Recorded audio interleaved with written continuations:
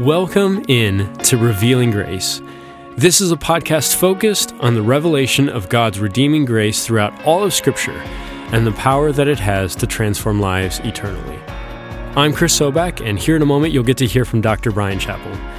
Now, Bryan's name may be very familiar to you, or this may be the first time that you've heard his name.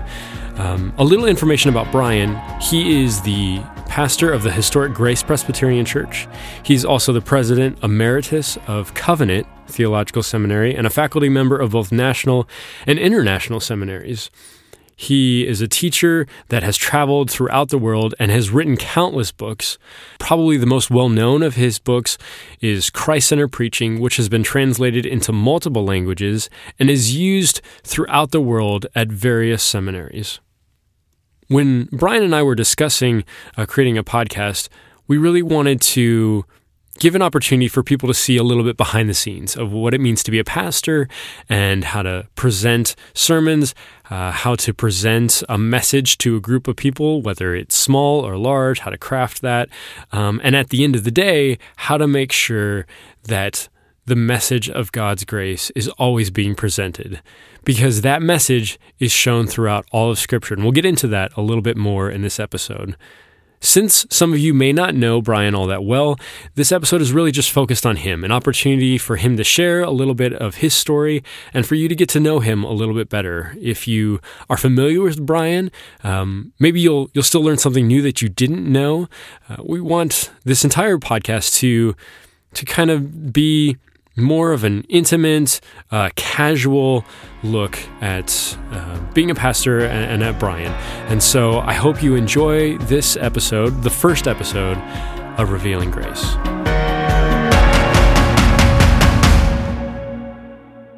I anticipate that a lot of people know who you are, Bryan, but if they don't, I want to give people a chance to kind of get to know you a little bit better. So whether we call this episode 1 or episode 0, we have kind of a plan for the future, but this one is just kind of getting to know Bryan. So, Bryan, I wanted to allow you to share a little bit about yourself, and we don't need to get into everything, but basically, why don't you share just a little bit about how is it that you chose to get into ministry? Did you grow up in a Christian home? Were you always aspiring to be a pastor growing up? I did grow up in a Christian home, but I was not always aspiring to be a pastor. In fact, that would have been something pretty far from my aspirations as I was growing up. So, if people know a little bit of theology, my father was what is known as primitive Baptist. That doesn't mean like, mastodon primitive and, Neanderthal. No, primitive meant apostolic. So he was a pastor, an elder, kind of a lay leader, but also a preacher in a little bitty splinter Baptist denomination in the South. And as he would preach, I learned a lot from my dad about preaching, but his theology was very different from my mother. And so when we would come home from church, it was often very bitter and hard arguing over what the Bible really taught. And so I was raised in a home where people deeply believed the Scriptures, but were deeply divided over what it meant. And the consequence was a lot of the difficulties in my parents' marriage got poured into their theological differences. And the theology wasn't really where they struggled. It was other things, but that was kind of, the symptomatic display of where their struggles were. So when it came to be somebody who would talk about the Bible a lot, there was nothing in me that wanted to do that. I mean, for me, preachers meant arguing, and the Bible meant getting real mad at other people when they don't agree with you. So it wasn't until much later that the Lord kind of led me into a sense of what can you really do for people's good with the Scriptures, and why might it be a nice thing to be a preacher? So I know you mentioned there was a lot of tension because of some of the differences theologically and some of the backgrounds. What sort of impact did that have on you outside of just not necessarily having any sort of aspiration to be a pastor initially, but were there any sort of ramifications or even things that you saw into adulthood? Sure. I mean, when I was in my teen years, my parents came apart for the first time. And if you're a kid who loves the Lord, but also maybe kind of artistic in temperament, I think I just kind of went on numb, just kind of like I'm going to callous over so I won't get hurt. And so I think I was largely affected by being dispassionate, kind of non-relational, non-emotional, just trying. And yet inside, I'm actually kind of tender as a personality. And so I think I was kind of living at odds with myself. And that created those internal tensions that the Lord later used. But I had to learn a lot about what it meant to be sensitive and care and actually feel things again when I got into married life, got into ministry, to actually say, just being callous is not the sign of being spiritual. Just briefly about myself, with my dad being a pastor growing up, if there was any tension at all in the home, I almost was like embarrassed by that. I wanted to be the good Christian kid. And so I didn't want anyone to know that there ever were problems, and I think that kind of carried on even all the way up until maybe about college. So did you ever find yourself feeling like you couldn't share about that or feeling self-conscious about the fact that there was tension in your home? Or you mentioned your parents separating. Right. Well, tension came from lots of directions, and sometimes because my parents were in tension with each other, but did not want neighbors and family to know it, a lot of that was becoming very controlling of what they displayed and what their children displayed.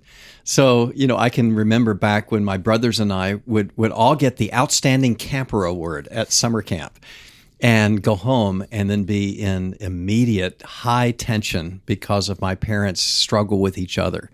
And you're this is odd, here you've got these supposedly ideal kids, and yet when you actually kind of get under the skin into the real home situation, there is large tension that is being hidden by the controlling that is done in the situation. So yes, there were consequences of one type of faith espoused and another type of faith lived. Okay, so I obviously, as you stated, not necessarily looking long term to become a pastor. So how did that happen? Yeah, well, when I was in high school, I ran track with the son of a man who was in my church who happened to also be the president of a theological seminary. And so as a consequence of just being friends of my fellow track runner, I would be in the home of that spiritual leader, the leader of a seminary. And when I got to college and was pursuing a law degree and pursuing broadcasting and things that the Lord would later use. But at the time, I was just kind of after fame and fortune. How could I make the most money and the biggest name? But I was a believer. I mean, for all the difficulty of my upbringing, I was a believer. And when I got to my senior year in college and I was kind of going, all right, how much money can I make and how big a name? I knew that wasn't Christ's priority for my life, but I wasn't sure what else you're supposed to. You got to college, you got a college degree, you're supposed to make a lot of money, you're supposed to make a big, what else there is there? And ultimately, Thanksgiving in my senior year of college, I drove to the town where I'd run track with that son of that seminary leader. And I went to that seminary leader and I said, I am really confused. I want to serve God. I'm a believer, but here I am about to start down a career of some sort as a senior in college. And all I want to do is make a lot of money or make a big name. And I know that's not what Christ wants, but I'm not sure what I'm supposed to do.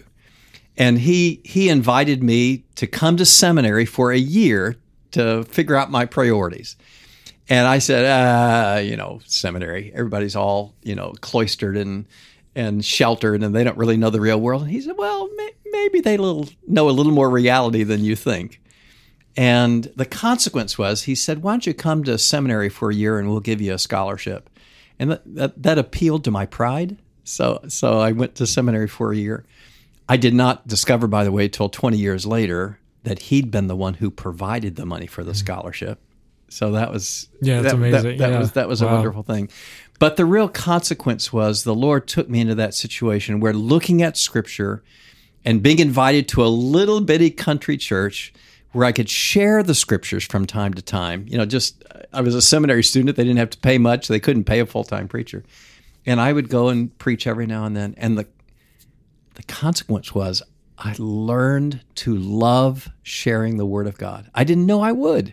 I was kind of running from a career I didn't know but didn't think was right.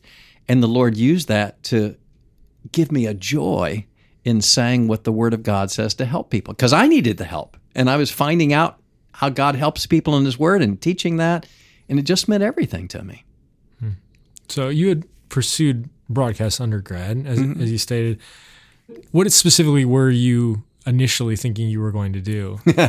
This will take a few people, but it's a Watergate era. So, I wanted to be, the next great news reporter who was revealing the government scandals and saving the world. And, one of my really striking moments, I was actually a news reporter for a local newspaper in Indiana, and as part of my college internship. And in that internship, I had this great opportunity. There was somebody who was going to jump off a building to kill themselves. And I, because I kind of look like the young firemen and patrolmen that were going into the building to rescue the guy, I kind of worked my way into their crowd and got up to the high rise and got in the apartment where there were no other journalists. I kind of had snuck in. Scandalous. It was scandalous, and I'm congratulating myself, that I've snuck into the front line of this story of this person who wants to jump off a building. And the policeman and the firemen started trying to talk him down. And all I wanted to do was help. But as a journalist, I was supposed to be objective and stand apart. And it was a changing moment for me, because I thought, this is not what I want to do for a living. I don't want to stand apart and report on what happened. I mean, again, I was a believer. I was a Christian. I didn't know all that meant, but I wanted to help somebody. I wanted to make a difference. I wanted to talk him down and talk him away. And the man did not jump, but at the same time, it was something strange in my own heart saying, all right, so can I get on the radio, get on TV and talk a lot and just report what's happening in the world? Or might God be calling me to change things that are in the world? And that was another little piece in the puzzle of the Lord teaching me what it would be to have a transforming role and not just a reporting role in people's lives. And obviously, training in communication has served you well as you continue to communicate. But that's interesting. I had not heard that story. You've heard every story I've ever told. I know. That's why I'm surprised. That was a new one, huh? That's really good. I must be really good at interviewing that I was able to get a new story out. But no, that's wonderful. Okay, so you're in seminary. Obviously, that stuck. But what was kind of some of your first experiences? I anticipate, knowing some of what you shared, you probably felt pretty good about yourself initially. Like, man, I'm a good student. I'm really good at presenting a message to a congregation. What were some opportunities that maybe you had that perhaps stroked that ego a little bit? Yeah. So, even while I'm in seminary training to be a preacher, there was a little church that called me to be their preacher. So, I don't even have a degree yet. And they're saying, hey, why don't you come be our preacher? And so, that stroked my ego, surely, appealed to my pride again. And as I look back, I just want to apologize to those poor people that I preached those early sermons to. I would actually take my theology lecture notes into the pulpit with me, thinking what they really need is more theology. It's riveting too, I'm sure. Riveting stuff. Yeah. And I'll really impress them with my knowledge and that sort of approach. And ultimately, the Lord was changing me. But I think early on, I was just kind of doing the data dump, or the theology load, just load them up on theology, that'll fix them. Sure. And not really thinking about how God's truth was intended to transform people, nor that transformation was about more than just behavior change. I think because my own childhood and my own teen years had been such a struggle of being controlled and behaving right, that for me, a lot of what Christianity was, now I wouldn't have said this on a test, but in reality, deep in my heart was, Christianity is just being under control. It's just behaving right. And I think a lot of my early ministry was just telling people to behave right. And I was not thinking that that's really contrary to the gospel. That if people think that they're right with God because they behave right, they're depending upon their performance rather than upon their Savior. Now, would I have gotten that correct on a test? Of course. But there's something deep down in you in the way that you're raised and the way that you react to crises and the way that you react to people and the way that you try to control yourself that may be foreign to the gospel and you don't even realize it. And I think I was living a lot of that, God will love me because I'm doing okay.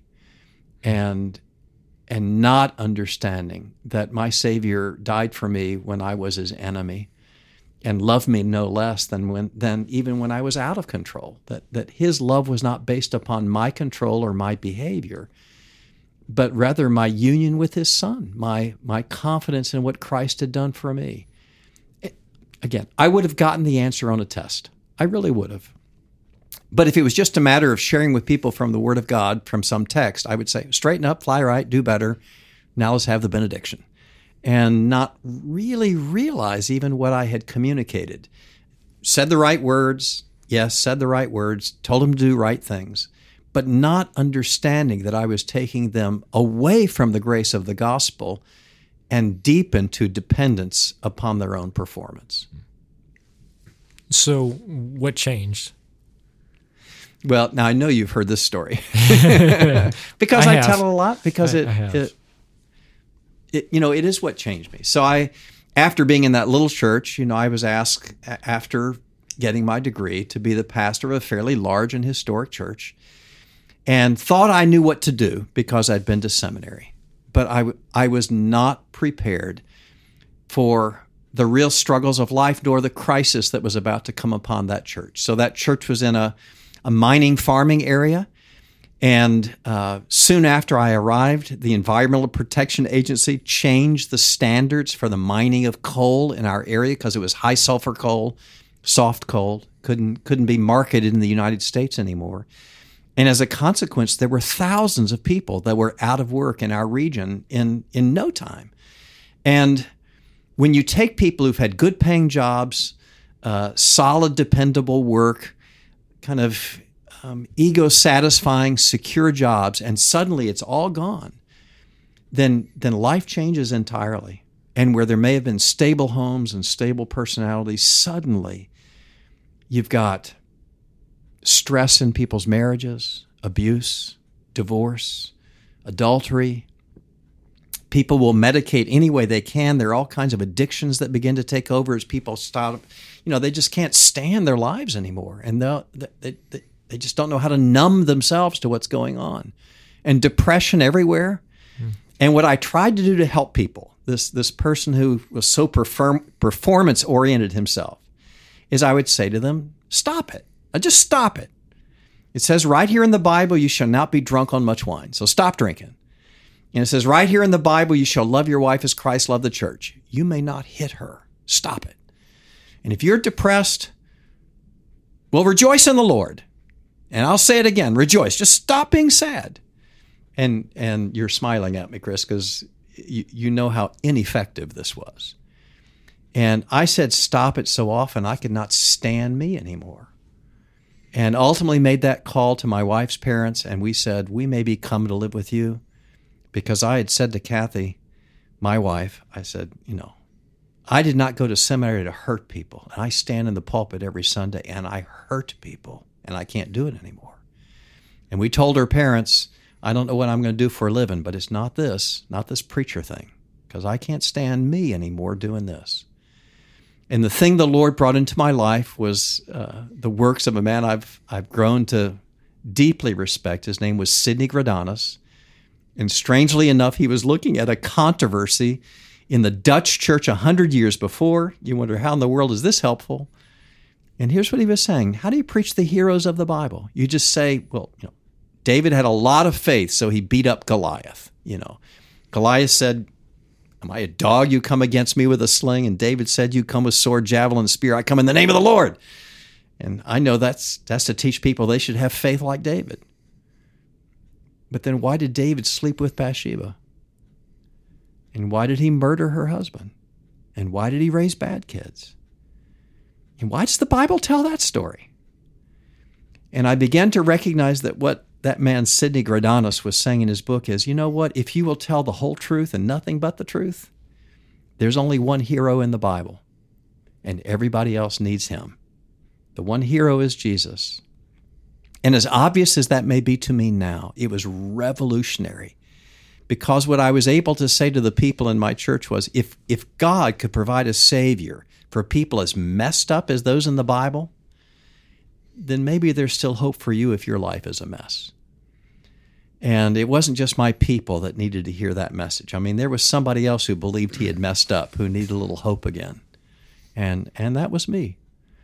And when I began to recognize the Bible is providing the hope of the gospel for messed up people, I didn't just see light go on in the eyes of depressed and hurting and abusive and wandering and addicted people in my church. I had hope again.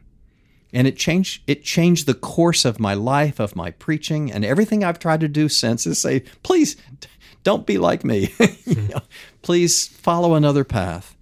And there's a good path, and it's to tell people of the hope that is threaded all the way through the Bible, all the way through. On every page, there is the message of God providing for people who cannot provide for themselves. God is saying, you are not your Redeemer, but I'll provide you one. So trust in me.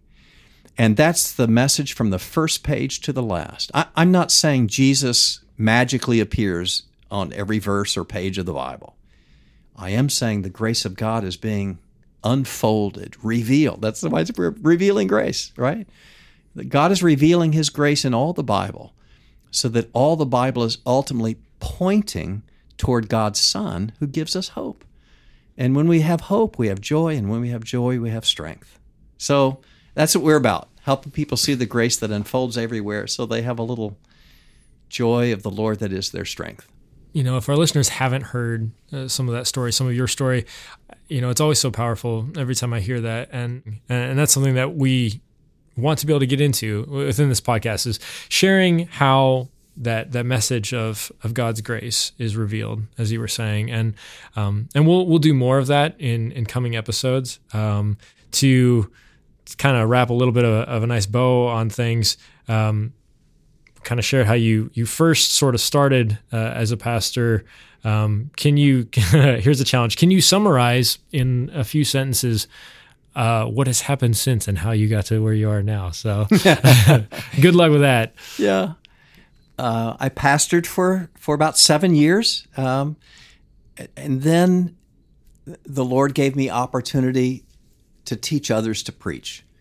And, you know, I was asked by the very school, by the way, that I had attended where Dr. Rayburn, the man who had invited me down, had paid for my tuition. I was ultimately invited to teach people to preach. I will tell you, when I started teaching first, even in that school, it's the grace of God, not your performance, that causes God to love you. It's trust in Him, not trust in you. I will tell you, that was really hard on that school. And I was the target of a lot of accusation that I was not teaching people really to be good. And after a couple of years, I quit.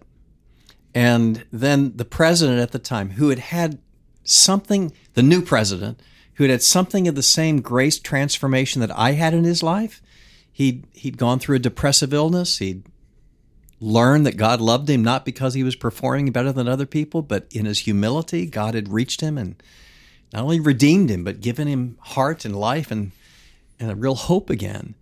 And so he hired me because I'd had the same story. And when he hired me to be not only a professor again, but to be the dean who would hire new professors, that led me down a path. And ultimately, I became the president of that school and did that for about 30 years, and then came and pastored this sweet church in Central Illinois called Grace Presbyterian Church. Now, there's a good name. There you go, yeah. That kind of worked out, yeah. You know, an historic church, which, by the way, had experienced a lot of the same things. You know, some history built on performance, relearning what its name actually means, and then the sweetness of that. And the Lord's given us this opportunity, Chris, you and me, to, with the help of others, tell the world grace is not only better than you know, it's stronger than you know. And Jesus meant it when he said, if you love me, you'll keep my commands. And what will make you love me? Knowing I loved you first. And that sweet message is strength and is compelling. It is what the Apostle Paul said, the love of God compels us, constrains us. It's not just, I'll do whatever I want because Jesus loves me. It's actually, I'll do whatever he wants because he loves me so. And that's where the heart goes and where we want to go to.